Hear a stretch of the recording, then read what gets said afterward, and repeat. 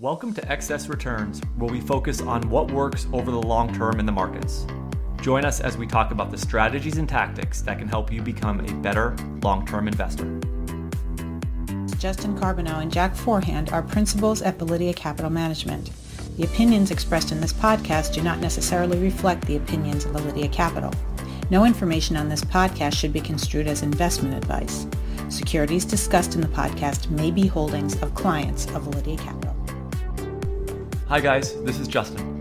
In this episode of Excess Returns, Jack and I break down multi-factor investing by first discussing the concept of investment factors, and then we dissect the different ways multi-factor portfolios can be constructed. We conclude with what we think is possibly the most important thing for investors to consider when deploying capital in a multi-factor portfolio. Thank you for listening. We hope you enjoy the discussion. All right, today we're going to talk about the concept of multi-factor investing.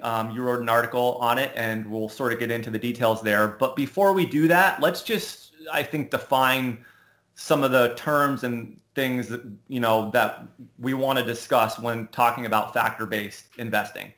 So when talking about factors, what we're really talking about is selecting stocks that have certain fundamental or price-related characteristics that over long periods of time have been able to show and produce returns in excess of the market. Now, when we're talking about the market in this case, we're really talking about things like the S&P 500, which tend to be market cap weighted indices that, weight the largest stocks the most. Larry Swedroe, Director of Research for Buckingham Strategic Wealth, who's probably one of the most knowledgeable guys on factor investing and really a thought leader in the space, he wrote a book titled Your Complete Guide to Factor Investing. And what he did in there is he outlined the characteristics that he believed, and I think that make a lot of sense, for something to become a factor. So the first thing he looks for is persistence. So does the factor hold across long periods of time and in different economic regimes? The next thing he wanted to see was pervasiveness, that means basically does it hold across countries, regions, sectors, and even asset classes. He looked for robustness, which basically, in this case, it's, there's various definitions, whether the value premium is measured by price to book, earnings, or price to cash flow. So is the factor robust over different types of metrics? Next, he wanted to see if these factors were investable. So it's not just like on paper. Can they actually be implemented in the real world with actual portfolios? And then lastly, is the factor intuitive? Does it make sense? Is it logical? Is it based on something that sort of is sound economic theory? And so that's, at a high level, that's an overview of what a factor is. I thought it was important just to discuss that. And Jack, what I wanted you maybe to try to talk about is, what are some of the more popular factors out there that are used in investing today? And then we'll talk about the concept of multi-factor investing and the pluses and minuses of that. Yeah, when you look at factors, I think if you look at those definitions you put out, I think there's two factors that rise above all the other ones. And those two factors, at least if you look through all of history, are value and momentum. And they have all of those characteristics you listed. And, value obviously is just buying something that's cheap relative to some metric, whether that's cash flow or earnings or whatever. And momentum is that stocks that have gone up in the intermediate term tend to continue going up for a period of time. And so both of those have worked really well over time. And I think, there's pretty good consensus that if you were going to look at two factors that are above all the other ones, it's value and momentum.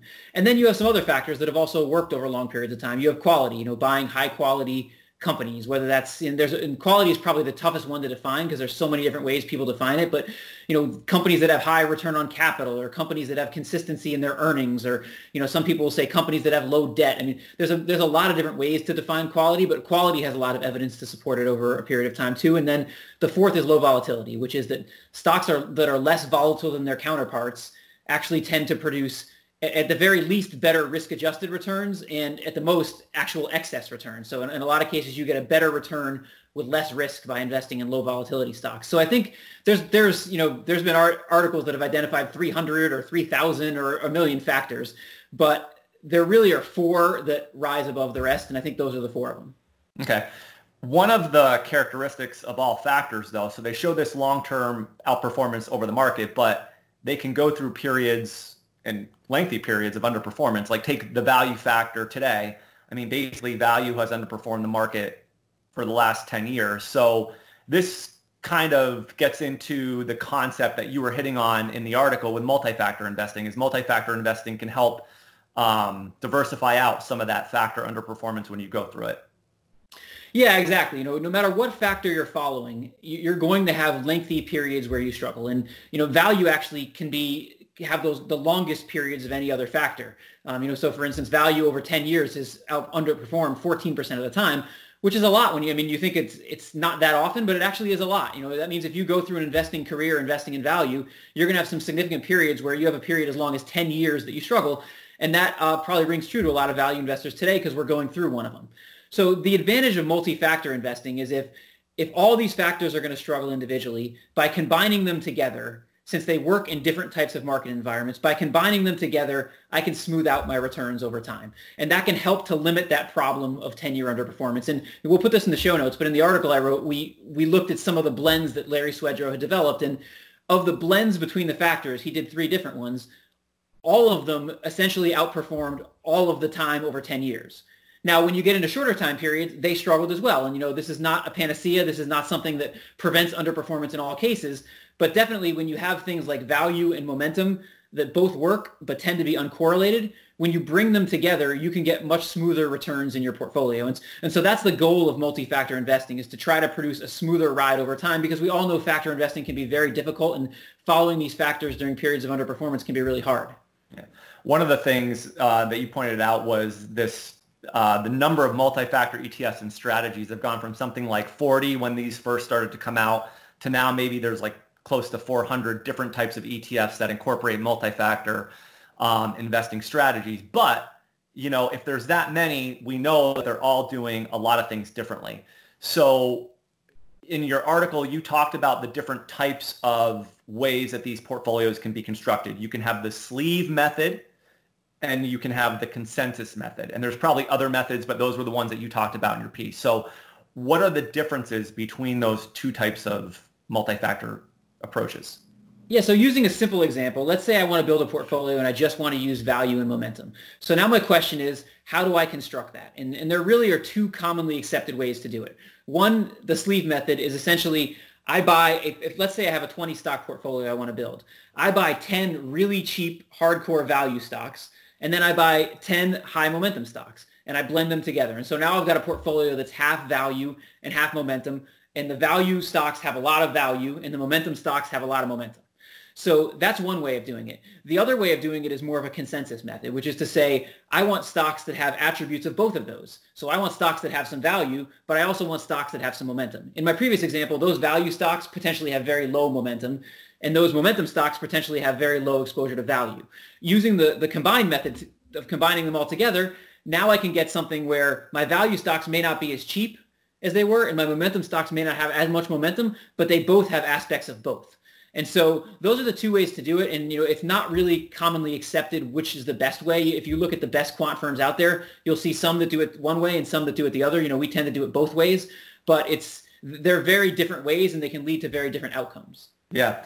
In the article, there was the example of, and I think it was the Wisdom Tree chief strategist you interviewed. Is it Li-Chen Ren. Li-Chen Ren, yeah, thank you. Yes. She gave the example of, if you had a basketball team, would you want just, all great 3-point shooters or the people that are good at dribbling, or would you want a well-rounded team? I mean, Wisdom Tree tends to do the more consensus-based approach, I think, with their multi-factor strategies. But like you said, and then Jack Vogel, from Alpha Architect, I mean, he sort of made the argument that they do the more sleeve-based approach, which they want the purest, exposure to momentum or value, and they want to be basically buying those stocks in sort of a multi-factor type of strategy. So you're right. There's different ways to approach it, and I think there's pluses and minuses on both sides, probably. I always like to look at it when you have an argument like this in investing, and you have some of the best firms out there, AQR, Alpha Architect, Research Affiliates. When you have different firms in different camps out of that group of the best firms, then you sort of start with the assumption that there's no right answer. And so I don't think there's a right answer in terms of the way to do this. And I think there's strong academic evidence both ways. It really becomes what you're comfortable with. For me personally, I tend to be comfortable with the sleeve approach because I like to see my value stocks be really cheap, and I like to see my momentum stocks have a lot of momentum. But the downside of that is there is somewhat of a canceling effect, meaning that my momentum stocks are probably very expensive. And so do they cancel some of my exposure to the value factor in my value stocks and vice versa? So that's an argument for more of a blended method. So there's really both methods have a lot of data to support them, and both methods can work really well. The other thing that you mentioned in your article is from just a portfolio construction standpoint, there can be a lot of differences when you look at these multi-factor strategies. The number of holdings, the sector constraints, the position weights, whether they're maybe taking an index and trying to fundamentally weight based on factors based on that. So all of those, portfolio construction decisions will, play a very big part in how these multi-factor strategies work, right? Yeah, and it can sometimes be a false assumption to make that when I'm getting a multi-factor strategy or when I buy, this firm's strategy versus this firm's strategy, I'm going to get a very similar experience. And the truth is you can get a really different experience. Like you talked about number of stocks. A really focused multi-factor portfolio is going to look very different than a multi-factor portfolio that slightly reweights the S&P 500. And as you said, there's different portfolio weighting techniques. Some people will equal weight them. Other firms will market cap weight them, which makes them look more like the indexes. And then there's also things going on behind the scenes, like for instance, the whole issue of factor timing, which could be its own podcast.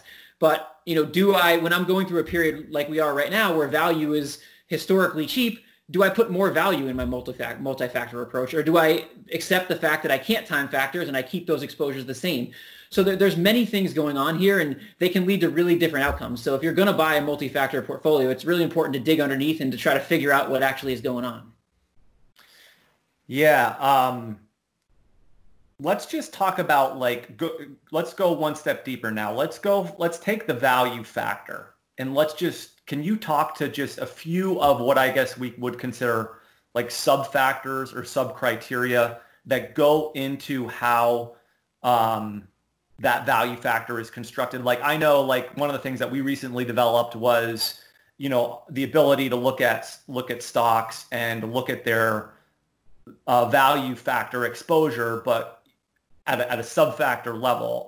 So do you want to maybe just talk to that a little bit as to what one would look at? And we don't have to focus on value. If you want to do quality or low volatility, like how those things are expressed in terms of concrete criteria. Well, that is another aspect of this. It's not just which factors are coming into your multi-factor portfolio, but when you dig deeper, it's how am I implementing those factors? And so, for instance, price to book has been widely maligned recently, and for good reason. So looking behind the scenes and saying, all right, if somebody's using value in their multi-factor portfolio, how are they expressing value? There's been a chart that's gone around Twitter that's shown that although price to book is probably considered the least effective value metric, it is by far the most widely used. And so the odds are, if you're looking at someone who's building a multi-factor portfolio, the odds are the value component is expressed either exclusively as price to book or in large part using price to book. Whereas some of the factors that might do better over long periods of time, price to cash flow, EV to EBITDA, those are much less widely used. So your point is a good one, which is it's not just which factors are they using, it's how are they actually using those factors? What metrics are leading to the construction of that value portion of the portfolio? That can be really important as well. Yeah, and probably that's a good way to maybe bookend this, which is, when you as an investor are trying to analyze or look at these multi-factor portfolios, it's important really to understand what you're getting, because the more that you can understand what goes into it, the better you're going to be able to deal and hold on to that strategy or that fund or that ETF, during the inevitable periods of time when these things underperform. And, these multi-factor strategies, they're not perfect. They're going to go through periods of underperformance. They all will. That's true of any investment strategy out there. So I think understanding what you're getting is and educating yourself is a very important aspect to investing in general, but particularly this factor type of investing, multi-factor investing that we're talking about. Do you have anything to sort of add to that? Yeah, you make a really good point, and probably with any investment strategy, as you said, the most important thing for an investor is not, which metric are they using or how are they blending them. The most important thing is, do you believe in what they're doing? And so, when people ask a lot of times, well, should I be invested in value or should I be invested in momentum or should I use multi-factor?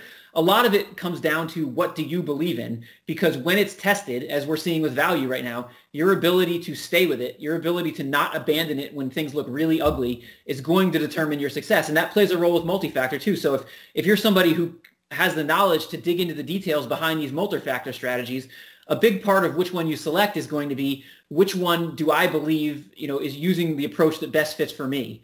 And that can have to do with how concentrated it is. Can I ride out the rough periods? How much exposure does it have to something like value? Or maybe I'm a bigger believer in value. There's a lot of things going on there, but that is probably the biggest determinant of which multi-factor portfolio works for any individual investor. Great. That's a great way to end it, I think. Well, thank you for listening to this discussion on multi-factor investing. We hope you found it valuable, and we'll see you next time. Thank you. Hi guys, this is Justin again. Thanks so much for tuning into this episode of Excess Returns. You can follow Jack on Twitter at @PracticalQuant and follow me on Twitter at JJCarbonell. If you found this discussion interesting and valuable, please subscribe in either iTunes or on YouTube, or leave a review or a comment. We appreciate it.